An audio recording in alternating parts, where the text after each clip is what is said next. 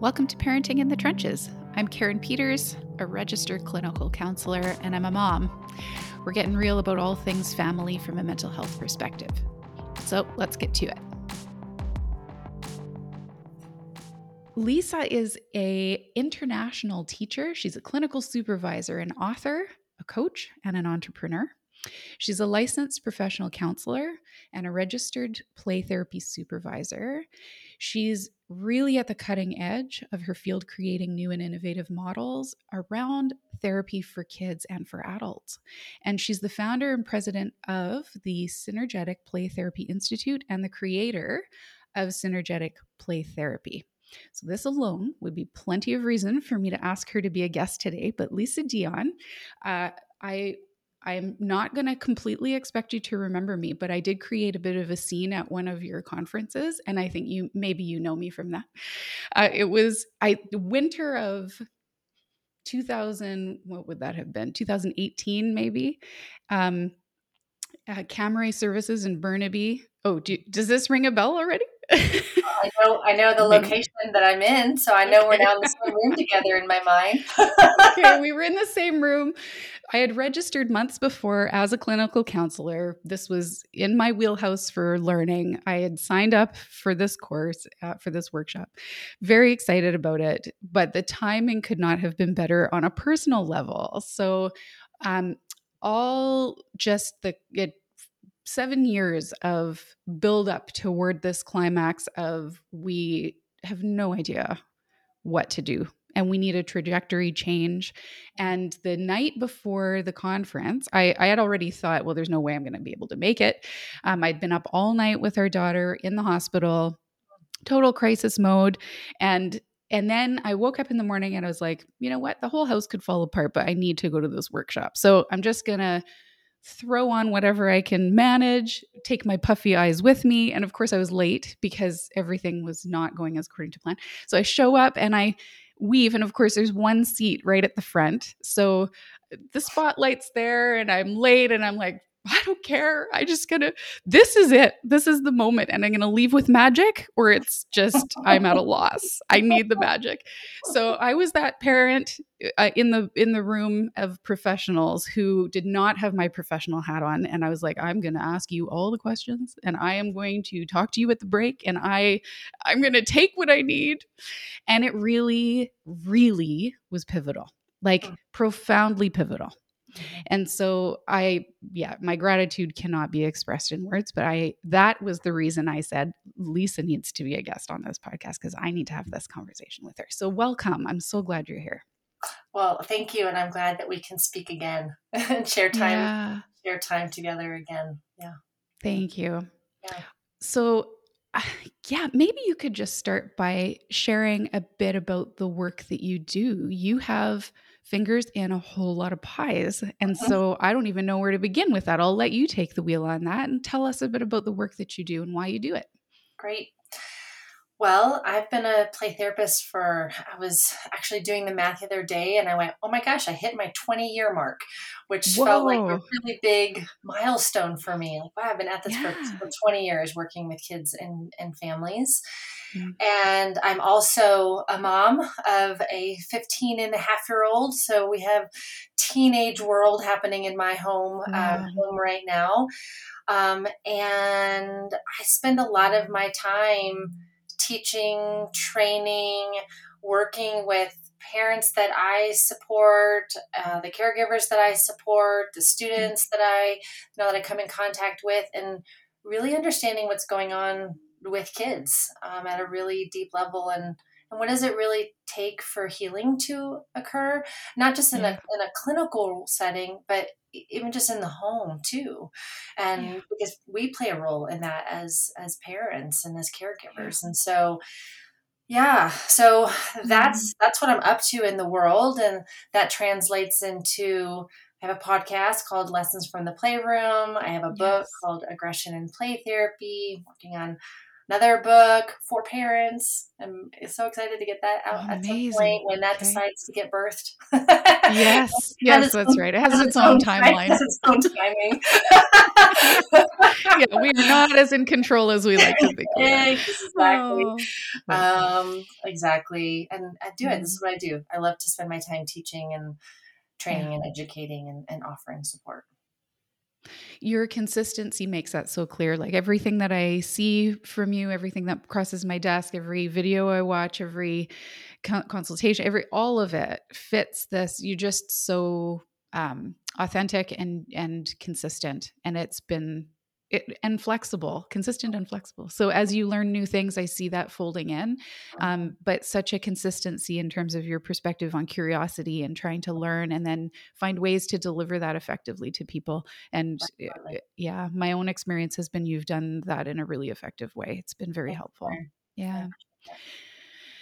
Can you help us better understand the difference between what parents might call tantrums? So I'm just going to use names that I often hear in the office, right? My kid has these constant tantrums.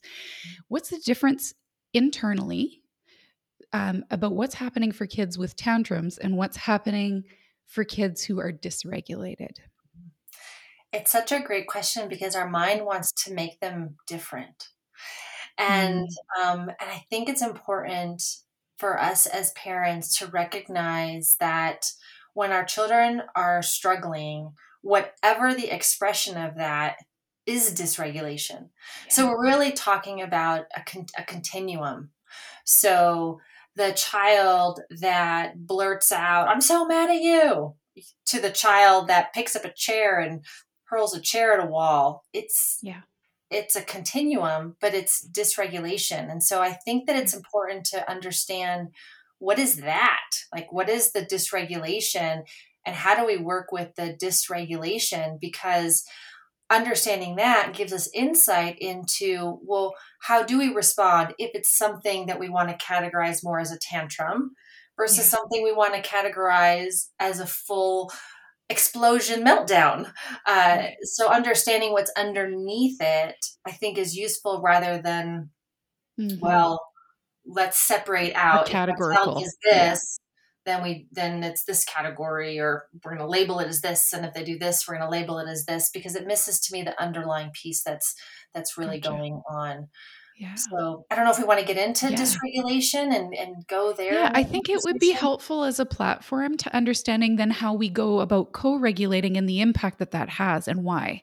So Yeah. yeah, if you can lay a bit of a foundation for us about describing what's happening when we're dysregulated. Yeah, what's happening when, for sure. So, a couple key things for us to understand just in terms of our own development. When I say our own, Hmm. I mean human development. Yeah. When our children are born, or when an individual is born, the child already knows how to get dysregulated. And dysregulation, the way I'm going to define it, it just means that their brains are perceiving a challenge of some kind. It could be externally or internally, and I can explain what I mean when I say that a bit more. And their body's responding, Mm. and the two core ways that we respond are, we go into a fight or flight response, which, if we're looking at what does that look like in expression, it can look like heightened anxiety, aggression, the energy gets big, the voice gets big, moving around a lot, but there's energy, right? The system is moving Yeah. into action to do something about whatever the challenge is. Mm. Or we have this other beautiful response, which is to shut down and to withdraw Mhm. and to collapse, which is another way of managing whatever it is that we're perceiving as being hard. And again, that can be an outward perception or an inward perception, and that's a key piece, because if we think of an infant gets dysregulated when an infant feels hungry. Right. So the infant is receiving internal cues that the brain is Hmm. perceiving as challenging. I'm hungry. That Hmm. activates the system into, I'm going to cry now, or I'm going to reach out now. Um, or the child could also have something that feels scary going on. Let's say all of a sudden there's a dog in the house, and the dog runs quickly past the child and barks and startles the child, and the child gets scared. Well, That's an external perception. Well, that is also going to activate the system into a dysregulated state. So Right. we have internal things and we have external things, and that's Okay. important as we're thinking it through. But the point of this is that when a child is born, no one has to teach a child how to do this part of it. The child automatically knows, right? That our systems are so intelligent and they're wired to know what to do to try to keep us safe and to try to manage our internal world. The part that is challenging is the part to regulate the response. So the ability that we have inside to modulate that, to down regulate that, to not lose ourselves in that. And that, we'll call that regulation. And that is something that we learn over time, and we learn through repetition and through practice. So that's an important thing, I think, for parents to understand, that our children, the primary response or the go-to response is dysregulation. Yeah. The baseline is not regulation. The baseline is actually dysregulation. Dysregulation. Huh. It's the learning how to become regulated. That's the learn piece that we're working with them to develop over time. I think sometimes as parents, we expect it to be the opposite, that the regulation should be the baseline. And then from there, that's the default. And then from there, we get dysregulated. And it's actually very opposite in our system. We have to almost reteach the system that things are okay and that we don't need to be revving up into action or shutting down. So when we're talking about dysregulation, we're talking about a normal, natural, wise response based on the child's perception of whatever's going on externally or internally. It is one of the most beautiful parts of our biology. It's received a really bad reputation because it's really uncomfortable to be around someone that's dysregulated, but the system is doing exactly what it was designed to do. Right. So a tantrum could be because the child is hungry or because they're tired, which is an internal perception of things are not feeling right inside. Well, that could initiate the tantrum. Or it could be that the child perceives that something is really important to them just got taken away. Well, that could be the initiation of the tantrum or anything else. So again, the tantrum is on a continuum. Okay. Yeah. Really helpful. Really helpful. You're right. It feels very inconvenient to have dysregulation in your world when you have become more regulated yourself, right? Because then it's the discomfort of the clash of my world versus your world. And you're right, this expectation of the default in our little ones that they should have basically been born mini adults. And we're not mini adults when we come into the world. So reframing our own expectation of the case. So the default is when it's working right, dysregulation is the way. And we learn over time to moderate that, to facilitate that, and to regulate that. Yeah. Okay. When this is a common conversation I have with parents is feeling, and maybe it's a little bit out of order in asking this, but so we're going to jump to dysregulation, lots of it. It's all happening. Parents are feeling like they aren't knowing how to work with it. And then they get dysregulated themselves, and then intense shame gets internalized. This is not the mom I wanted to be. I just screamed. What is wrong with me? My mom did that to me. I never wanted to do that. I'm so determined to walk in with my calm, right? And all this dichotic, like just the ends of the spectrum. I can't be perfect. And so then I lose it. And then afterwards, I feel like too late. Like that was a done deal. Yeah. And so I wanted to talk a bit about attachment and rupture repair, and that it's not all done yet. When things have calmed, you're not done your job. There's opportunities still and hope. Well, I mean, what I just heard you say in your question is the Yeah. expectation that parents often put on themselves. I mean, I'm familiar with this one, which Yeah. is this unrealistic expectation for us to be non-human. Thank you.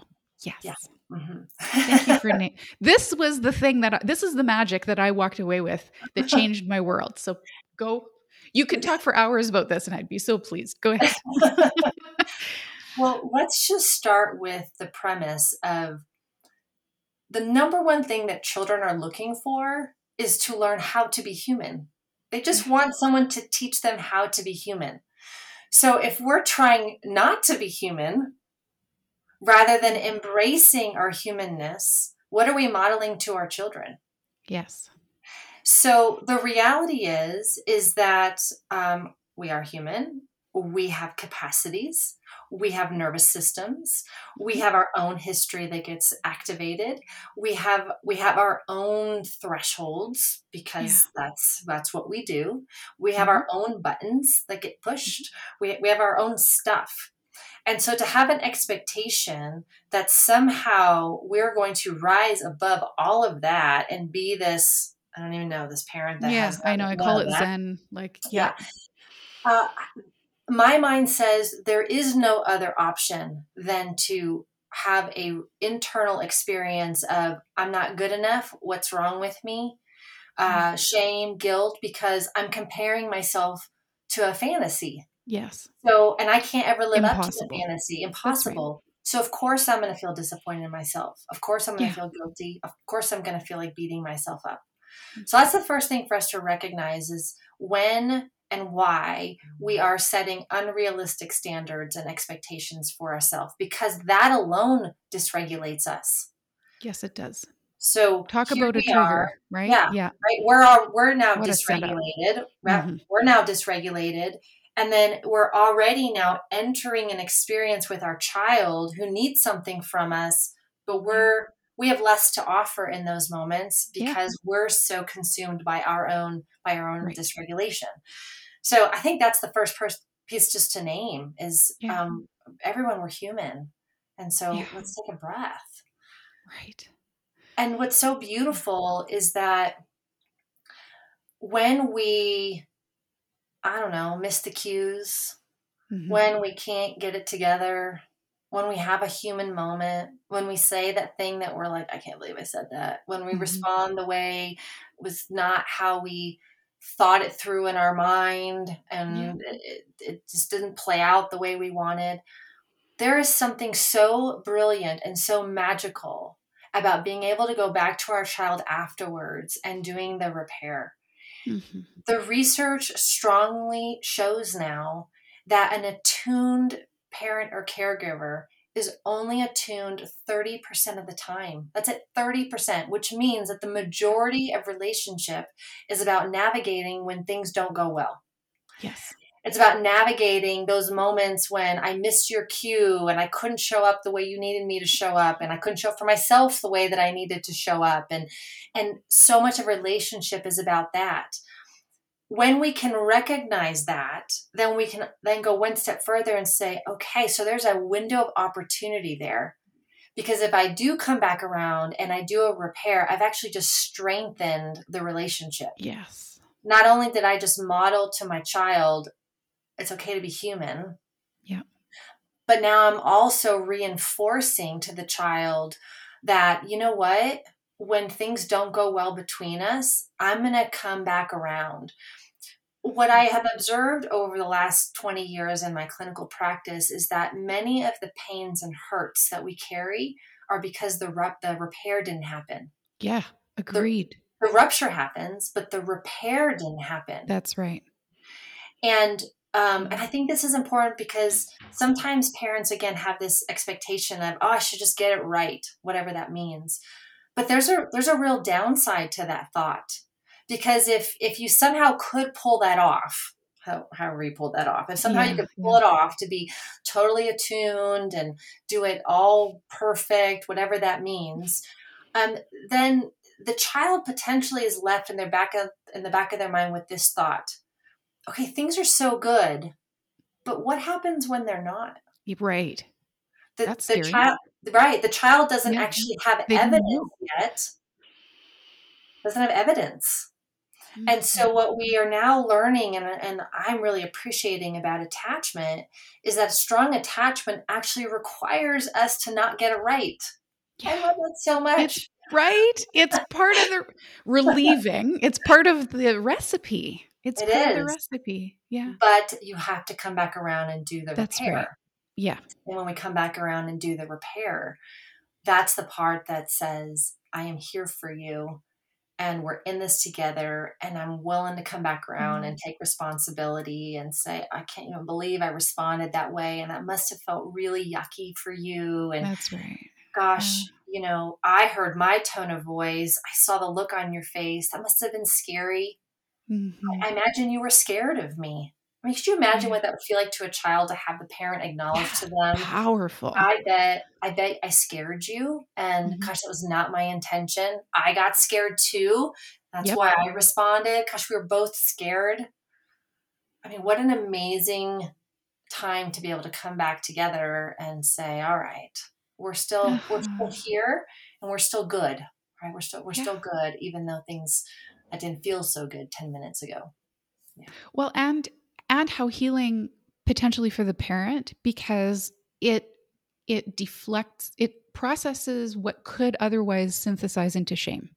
Right. It's the opportunity to say, I'm allowed to have come through that and felt like that was less than ideal, and I see the pain that got transferred, and I'm wanting to attend to that and heal and reconnect, and that offers a way Mhm. to use that experience, not deny ourselves. We don't want to pretend, well, I was justified and that was fine and I'm not going back to my kid, because, but also not on the other end of the continuum where that was horrible. It's too late. I'll just try harder next time. But we're not really building that platform to be able to do it better next time. It's very self-defeating if we don't find ways to communicate and share the lived experience with our kids. Exactly. Yeah. Exactly. Hmm.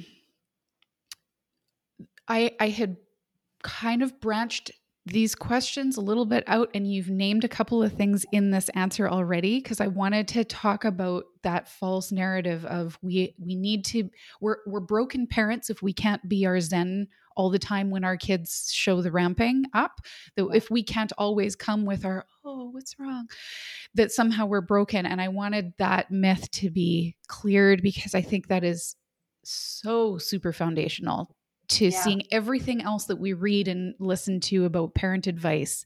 It's like somebody just gave me a new pair of glasses on the whole thing, right? I Yeah. read Let's it dish differently. out the glasses. Everyone grab your new glasses. That's right. Grab your new glasses and glue them to your face. Exactly. Do not take them off. Yeah.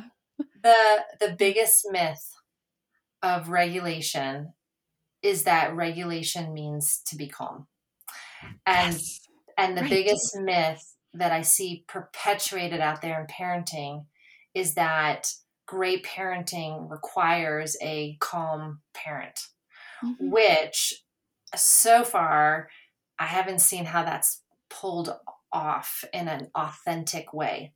Right. What I see more is the parent attempting to look like they're calm. So Yep. trying to Fake it. generate a calm exterior, and Hmm. inside they're like, ah, I'm trying not Yeah. I'm trying not to lose it.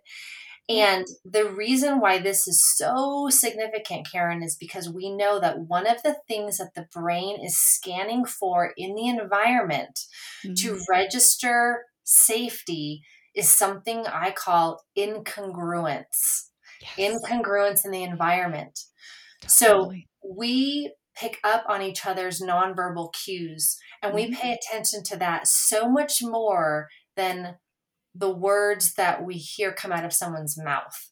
Yep. And so when a parent is acting calm on the outside, but inside they're not, even if the parent thinks they're hiding the truth, which is what's Hmm. inside, their Kids know it. body, oh, exactly, their body is oozing Uh what's huh. actually real.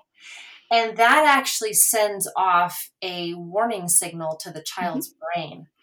It's why sometimes we actually see the child escalate in their behaviors, or the child's anxiety goes up because the child doesn't know how to orient, because the parent that they're orienting to in that moment is not actually being congruent. Right. Now, That doesn't feel trustworthy, right? it I'm doesn't feel just, yeah, trustworthy. It yeah. doesn't, It's because not safe. I don't know what's really What true. part of you am I relying on here? Yeah. Exactly. So when we're talking about regulation, I want to give a different definition. So Great. this for when we're starting to get activated and our own ability to regulate. What does that mean? What's the goal here? And then also when we see our child dysregulated and now we're trying to support our child in regulating, what are we really saying? Because what I'm going to say is that that does not mean I need to help my child calm down, and it Right. does not mean I need to help myself calm down. Yes. So I want parents to take that language and tidy it all up into a little ball, put it in Can a we drawer, burn it? burn it, put it in a trash can, Yeah. because what we're actually going for is connection. Yes. Regulation means to connect. So how this looks, or what this experience is as I am standing in front of my child who's losing it. Okay. They're losing it. They're escalating, Yeah. because I'm a human being and I have a nervous system, and my nervous system is in a resonant experience with their nervous system. I Mm-hmm. like to talk about it as our nervous systems say hello when they come in contact Yes. with each other. So my nervous system is saying hello to my kid's very activated nervous system. Yeah. I'm going to get activated whether I like it or not. Yes. There is no option here, whether I like it or not. So I'm going to get dysregulated. Parents, please hear that. You are Yes. going to It's going to feel, happen. you are going to feel dysregulated when you are standing in front of your screaming child. You are. Yes. You are going to get dysregulated when your child is so shut down that they won't make eye contact with you and you don't know how to engage them. When your child is an anxious ball of nerves and can't figure out how to get out the door in the morning, you're going to feel anxious with them. Yeah. And you're supposed to, because that's where empathy, first of all, kicks in, right? But you're supposed Thank to, you. right? You're supposed to be able to attune. If we're not Yes. willing to There's feel relationship there it, that's working. exactly. Yeah. You're giving me information about what's Yeah. going on with you, and I'm feeling it so that I better understand you. Yeah. So, all right, so I'm feeling all this stuff. Now it's time for me to regulate. And I just said, it doesn't mean calm down, it means connect. Mm-hmm. So, parents, I want you to hear that the work is, how do I connect to myself while I'm feeling dysregulated? Yes. That's regulation. Beautiful. How about making the dysregulation go away? How do I hang with myself while I'm noticing that I'm starting to escalate? How do I connect with myself when I notice I'm starting to get worked up, or I'm feeling anxious, or I'm noticing the urge in me to control my child or make my child stop? Or Exactly. how do I work with that? Do I need to breathe? Yeah. Do I need to be authentic and name out loud, oh my gosh, I'm so overwhelmed right now? Yes. Yeah. Do I need to name, oh my goodness, I really got to take some deep breaths because I can feel myself starting to escalate. Do I need to name it?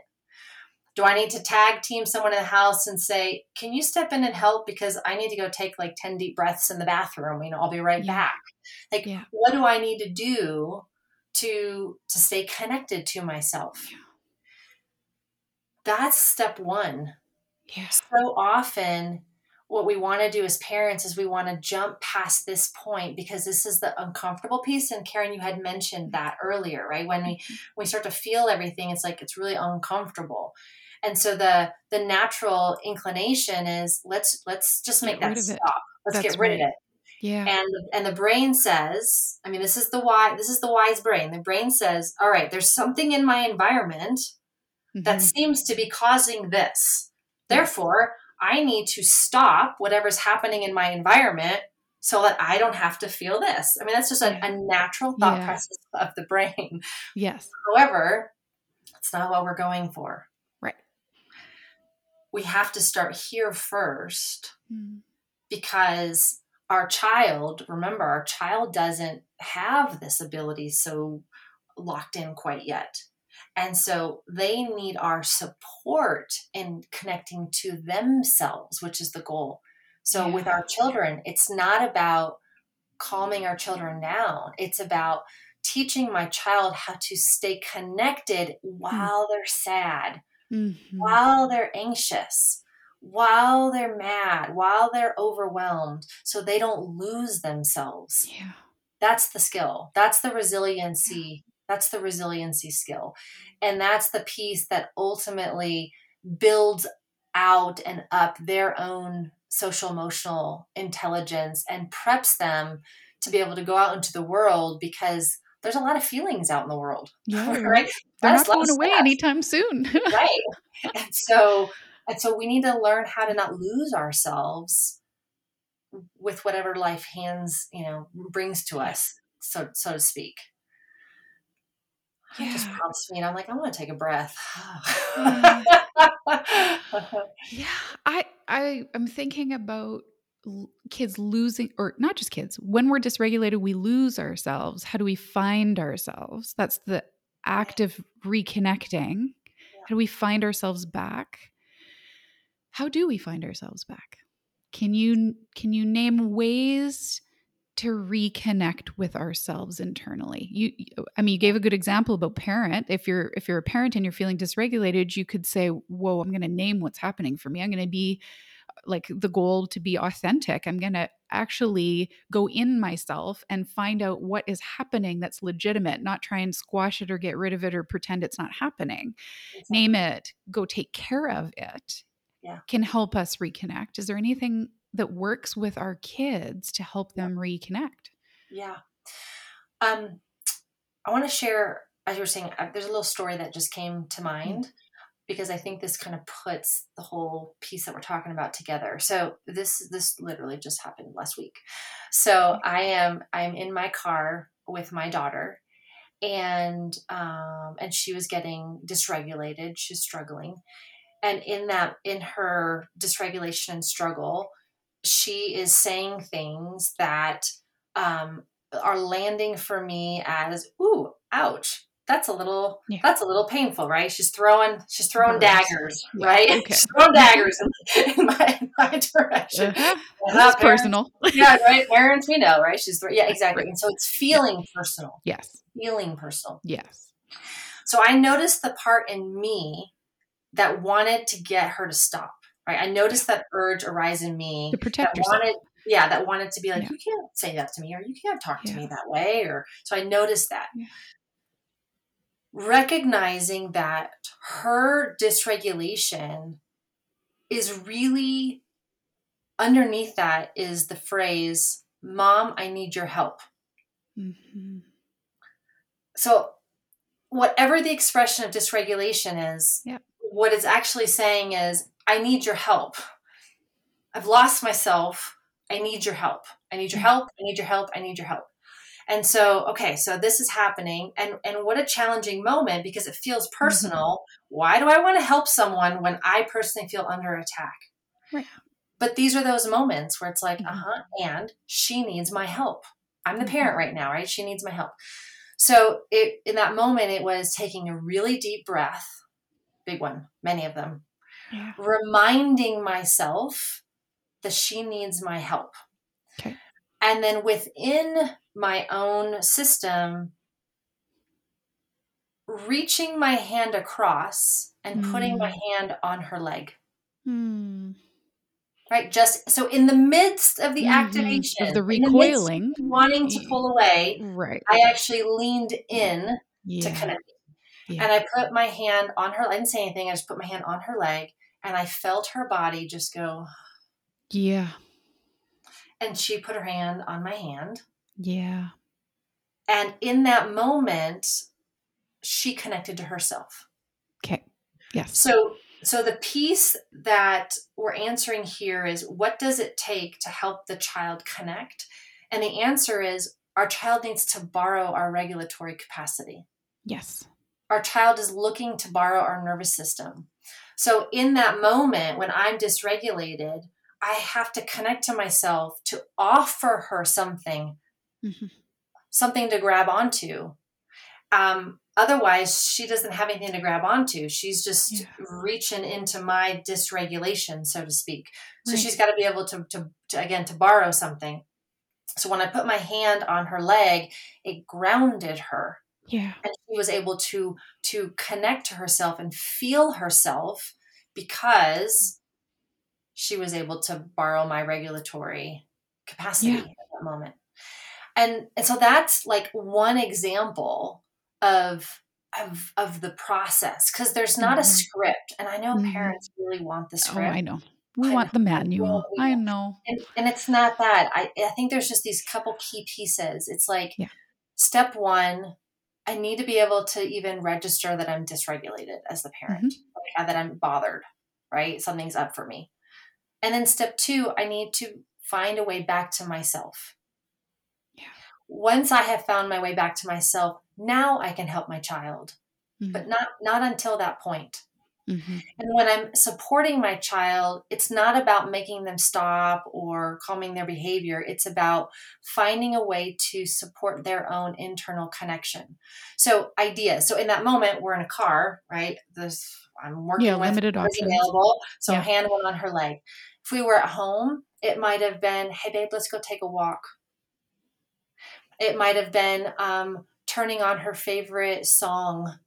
And because I know she really loves music, and rhythm helps her, right? Rhythm helps her get in touch with herself. It might have been recognizing, oh, you know what? She hasn't had a snack. Okay, let's get you a snack. So it might be me recognizing that that's part of it, and getting meeting her basic needs. Yeah. It might be, so my daughter really likes physical touch. I know some kids do, some kids don't. So sometimes I notice she gets dysregulated and I don't say anything. I just walk over and I just put my arms around her and just squeeze her, right? Squeeze her and hold her tight, because that act of the physical pressure helps her get back, into her body. And then sometimes I totally forget everything that we're talking about, and we totally have a moment where it's super messy. And then we come back and we do the repair, and then we do the things that we're talking about right now and then we hug, or we take a breath together, or we take the walk, or we get the snack, or we come back around and we go, wow, that was messy. Yeah.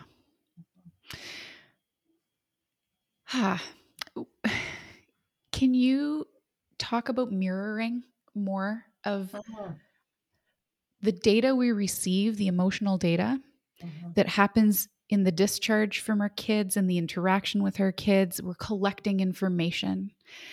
And it happens because we're connected to them. And so it's like a wire, right? A wire tap. And then we get all that data and we feel the things ourselves. And then to be authentic and genuine and transfer that into a productive piece here. The production is really about reconnection.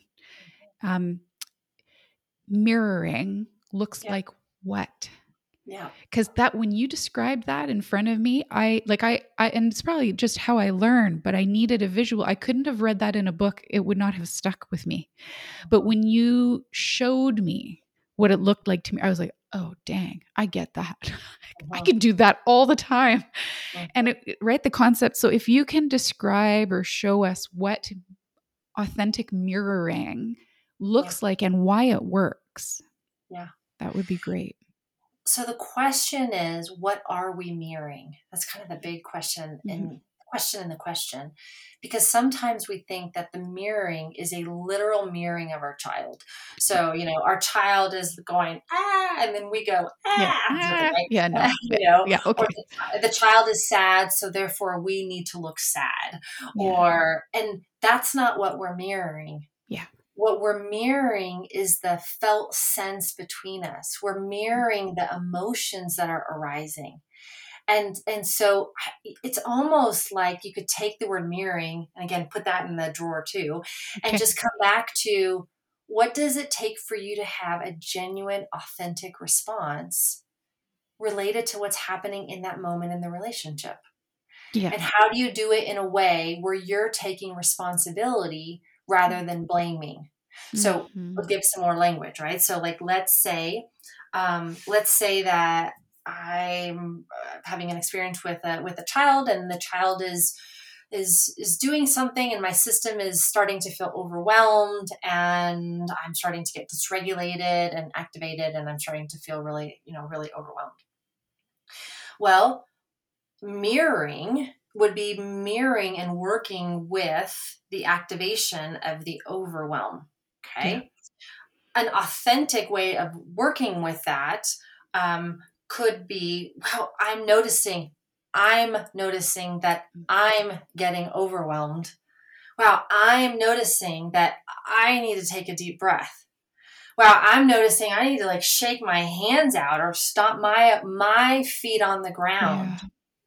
That's different than you're overwhelming me, Right. right? Because someone Yeah. might say, well, that's authentic too. Well, our system is choosing is in response.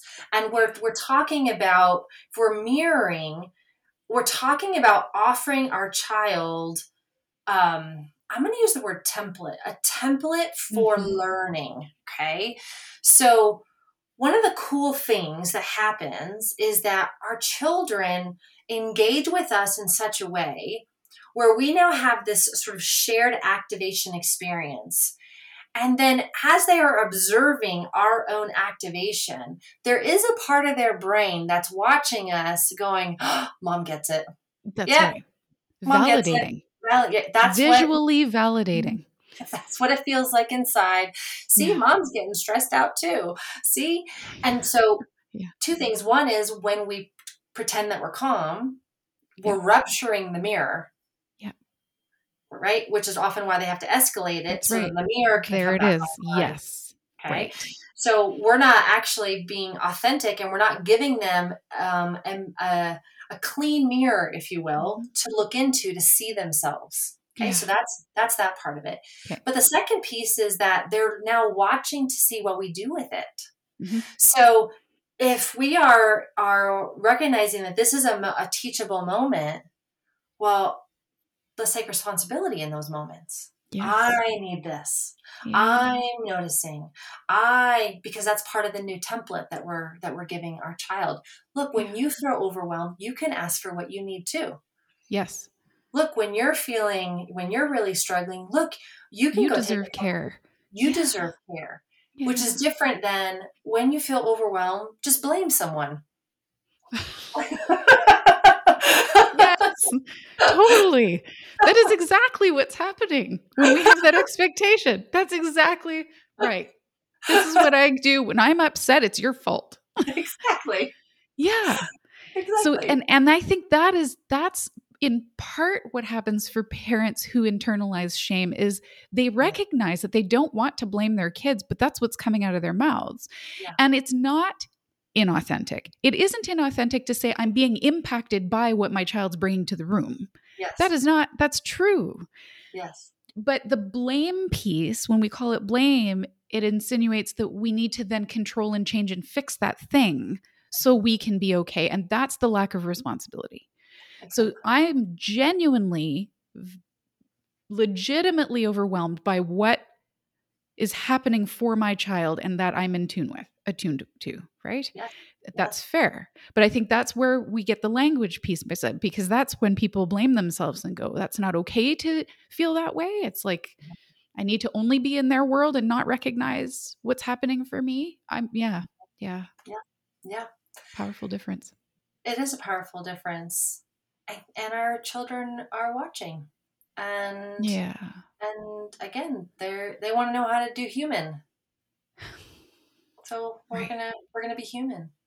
Yeah. I've had parents ask me, okay, great, Lisa, but what about like when you're really mad? Like, what does that look like? Yeah. Like when you're really, really angry and you're about to lose it? Yeah. there's something really beautiful about being able to say to your child as you're escalating, um, um, I'm escalating. I'm Mm. hearing it. I'm noticing. I'm hearing my own voice. I'm noticing my own temperature rise. I know that in about 5 minutes that I have a high probability where I'm going to lose it. Yeah. I mean, there's something really, as I'm saying that, I'm not calm, but I'm connected to myself. Yep. So let's add that little nuance in here too. I'm not flying off the handle. I'm being Mhm. honest about the fact that I'm angry, but I'm not Mhm. flying off the handle about it. Yeah. I'm connected and I'm poised. I'm centered in it. Yeah. So, parents, it's okay to say, I feel really angry right now. Right. So I'm going to take a deep breath. Yeah. Here's what I'm going to do to That take is regulation. responsibility and care for myself in front of you. Yes. Yeah. That is regulation. Yeah. I feel like I'm about to lose my mind. Yeah. So I'm going to take a deep breath right now. Yeah. I'm Otherwise, we feeling we risk so this like I'm overwhelmed. teaching my kid that anger is not okay. Mhm. That's an emotion we don't feel here, right? By demonstration. That's what we would be saying.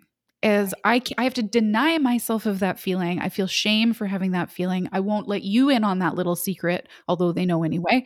But our attempt is to conceal, to squash, to get rid of, to deny, and to protect people from, when in fact it's not, the anger is not the problem, Nope.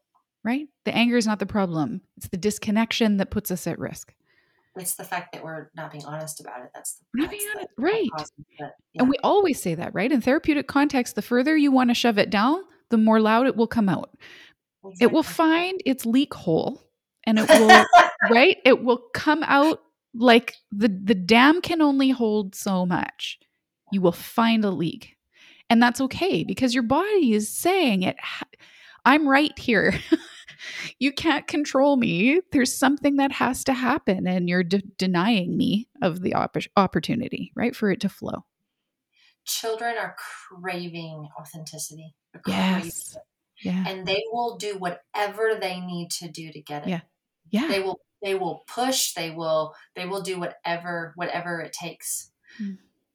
Sometimes I think it's useful as parents for us to stop when our children are escalating or when things seem to be really kind of going, to really stop and ask that question, how much am I trying to deny right now? Yeah. Where am I not being honest about what's going on? And how is that potentially contributing to the escalation? Yeah. Because if I can see it that way, then I can recognize that my child's escalation is actually my help. And that my child is not escalating to make me mad per se. Right. My child is escalating to help me get authentic, Yeah. which, what if that's the truth? What if most of what's happening in the parent child dynamic is trying to get both people to be authentic, Yeah. and that we will do whatever it takes because we actually love and care for each other Mm-hmm. to push whatever button we need to push Yeah. to help To each other get that. get that and to get Yeah. back to ourselves. Yep. If a Yeah. parent is lost, that parent expect the child to do whatever they can to help them get back in touch with Yeah. themselves. Even if it's starting with getting in touch with their own anger about the situation, it's at least a step back. And Yeah. we do the same for our children, even if we don't recognize that we're doing it in this language. But I firmly believe that Mm. the parent-child relationship, part of the magic of it is that at the root of it all, both parent and the child want and are trying to support each other in being their most authentic, most real Mm. selves. Mm. Mhm. It's a powerful summative statement. Like, I don't know if other parents operate this way, but when I'm veering towards my own dysregulation, and at the same time very aware of wanting to get this right for my kids, Mhm. it's at that fork in the road that I go, I need a tidbit to ground me intellectually. Like, I need, what's my purpose here? What's my goal when I walk into their bedroom? What is when I address or connect? what am I aiming for? Like I need a couple of words, one phrase to hook. Right. That grounds. Right. That's what this was all about. That's where I'm headed. Yeah. Yeah. It makes all the difference. And I'll often say to myself, with, not at. And that alone will help me. I'll say, no, my goal is not to be at her, it's to be with her. Right? Or walking this through with parents who go, I just lose it. You could tell me all the right things and I'll walk home and I'll be determined, like, yes, it all makes sense. And then something hits the fan and I'm like, what did she say? And fair, I have that same lived experience. So even just these little pieces of foundation that go, oh, right, that's the root. That's the thing. And I can do it imperfectly. Yeah, that this is data, this is helpful, this isn't something to stop, this is something to let flow, this is something to be safe in, this is something to connect. Yeah. Then it orients everything we do, right? If I can say my goal is to be with, then every tiny next step I do is about, is this me being with or at her? And it just, we get through it, right? And then what used to be 5 hours is now 5 minutes. Karen, as you're saying that, the new little phrase in my head, right? Connect, not calm. Yes. Connect, not calm. Beautiful. Not calm, right? Connect, not calm. Okay. So I'm aware of time because I really, honestly, Lisa, I could just talk to you all day and we can't because we have other things we need to get to. But can I just say thank you so much for your generous offer to spend this hour with us, to record this in 2 ways. So if parents want the more interactive kind of approach, if that's helpful for hearing and learning and being with us, then you can watch the video or you can just listen on the podcast. But I would encourage you to check out Lisa's resources, and I'll put all the links to her information and her books and all that stuff in the show notes so that you can look at that more, because I regularly refer people to your information. And thank you for doing this today. Appreciate it. Thank you, Karen, so much for the invitation. Thanks for spending time with me today. Remember to check out the show notes for related resources. You can follow me on Facebook and Instagram, or you can also subscribe to my online learning page at my.thrive-life/LRL series, where you'll get updates, extra tools for your toolkit. And if there's a topic that you want me to cover in this podcast, please shoot me a message. I would love to hear from you. Shoulder to shoulder with you, knee deep in this mud. I will see you back here next time.